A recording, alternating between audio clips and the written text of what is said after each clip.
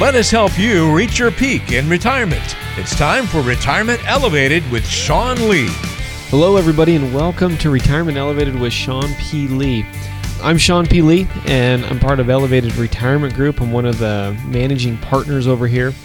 And on today's podcast, I wanted to talk about something that's really near and dear to my heart, something that our family focuses on, and something that we constantly talk about with our kids, and that's focusing and investing on lifestyle expenses and memorable experiences. Now, far too often in today's society, financial envy is even more of a thing now than it was back in 1913, when cartoonist Arthur R. Pop Momand debuted the comic strip. It was called Keeping Up with the Joneses. Now, this comic strip centered on the misadventure of Lucius P. McGinnis and his family, who are always trying to keep up with their never-seen neighbors, the Joneses. Now, today, not only do we have television shows displaying lifestyles of the rich and famous, we're punched with images and status updates and social media all the time as well.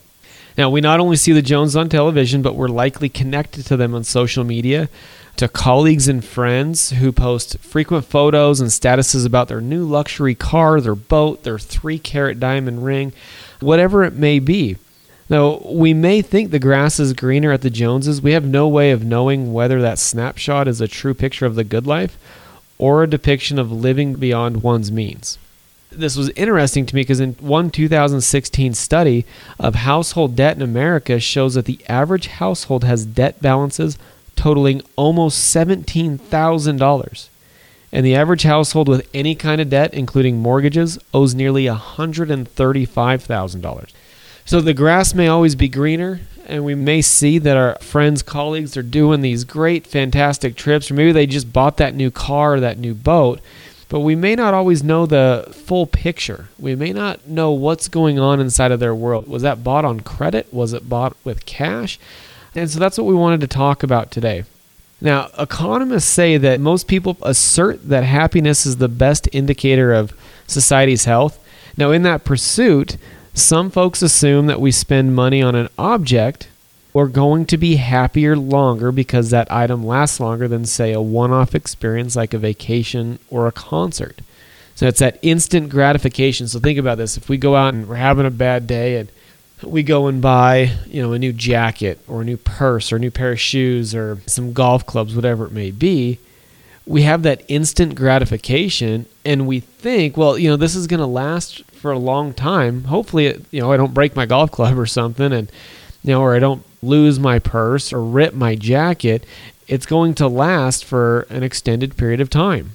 That same study, though, showed that buying things, they do make us happy, but they only make us happy briefly.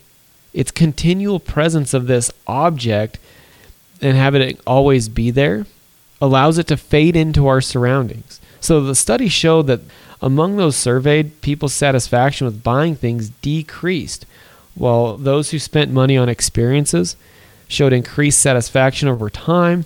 And the reason that is because experiences tend to become embedded into our identity.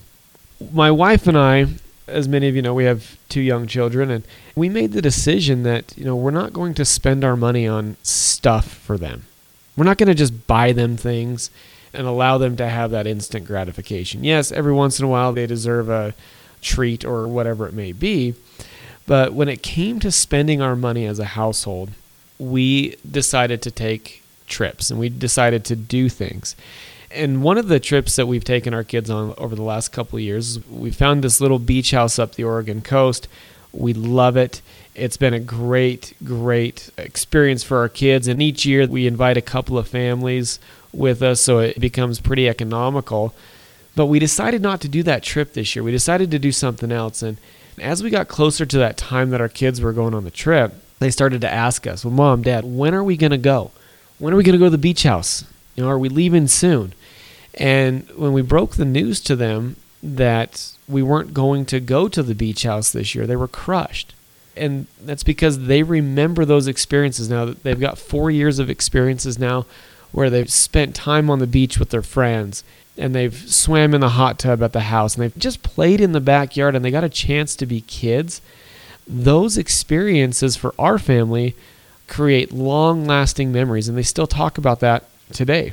Now, what researchers have found is that there are at least 2 tactics that we can employ to enhance and prolong our enjoyment of spending our lifestyle expenses and spending that money on experiences and not things. So there are certain things that we can do. If you said, hey, Sean, I want to go out, and what should I do if I'm going to move from buying cars and spending money on stuff to spending money on experiences?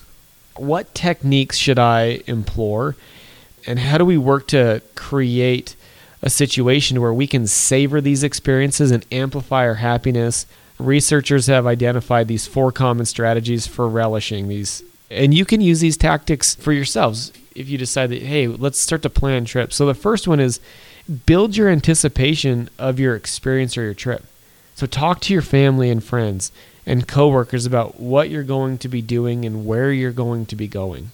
If you're traveling with a group, and we did this, not only do we do this before we go to the beach house, but after we go to the beach house, we have a pre-planning get-together with the families that we're going with, and then we have a memory dinner with the families. But if you're traveling with a group, just get together with them and learn about the destination or the adventure and plan your activities. Talk about the different things that you want to do. And during your gathering, immerse yourself in the culture. Just eat the food. Listen to the music from the area where you're planning to travel. And really just indulge yourself in where you're going on that trip. The second tactic is just stay present and fully appreciate what's happening. Now, in today's day and age, I know it's hard with phones and technology and social media and everything, but don't observe everything around you from behind a camera lens or a phone camera or otherwise. Take it all in. Really absorb everything that's around you. Savor the experience, the landscape, the city skyline, whatever it is that you're in or you're doing. If Fenway Park is a trip that you want to go to, savor that experience. Go down Lansdowne Street and Yawkey Way. Get to the field early and take in everything that Fenway has to offer, and then just watch the Red Sox. Afterwards, just take time memorializing everything. Purchase a keepsake from your experience. Do take some pictures or write in a journal. Post your adventures on social media and choose a unique hashtag for your trip and adventure. And share it with your family and friends. Let them see what you experienced, and when you're back home, look up your hashtag and follow the chronology of your trip and see all the things that people said about your posts. Relive your vacations. The third tactic is when you get home, reminisce, relish, and relive. Get together with your travel mates, share the stories, the photos, the souvenirs. Place your keepsake where you can see it and recall memories of your trip and adventure. You also might want to consider putting up a photo or a postcard in your home or office, or changing the image on the home screen of your computer to one of your adventures. Now, one of the things that we do is my wife will go on Shutterfly and she'll create a memory book from our trip.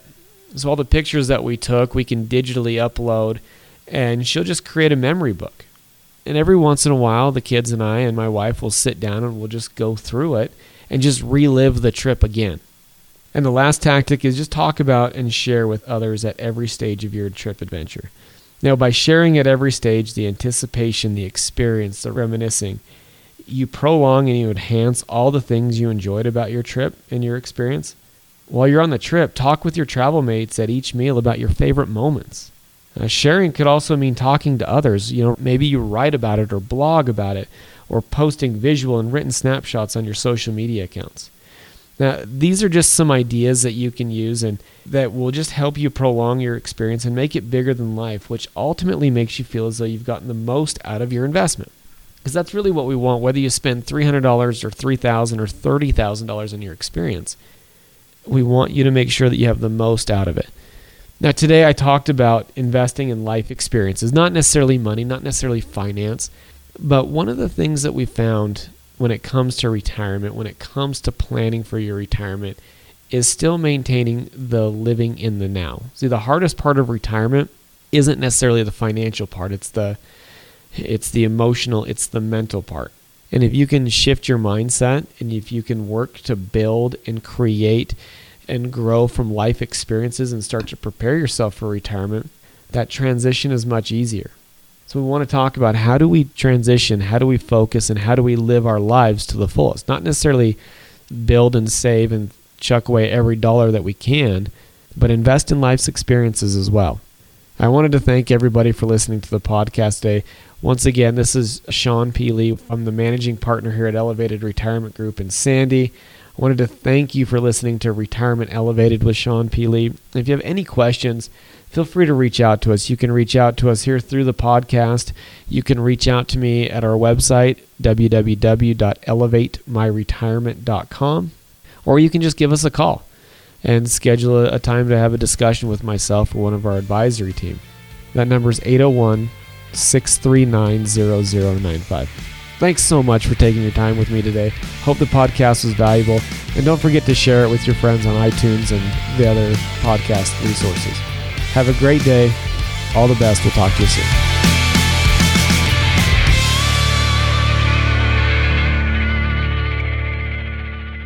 Investment advisory services offered through Elevated Capital Advisors, LLC, and SEC Registered Investment Advisor.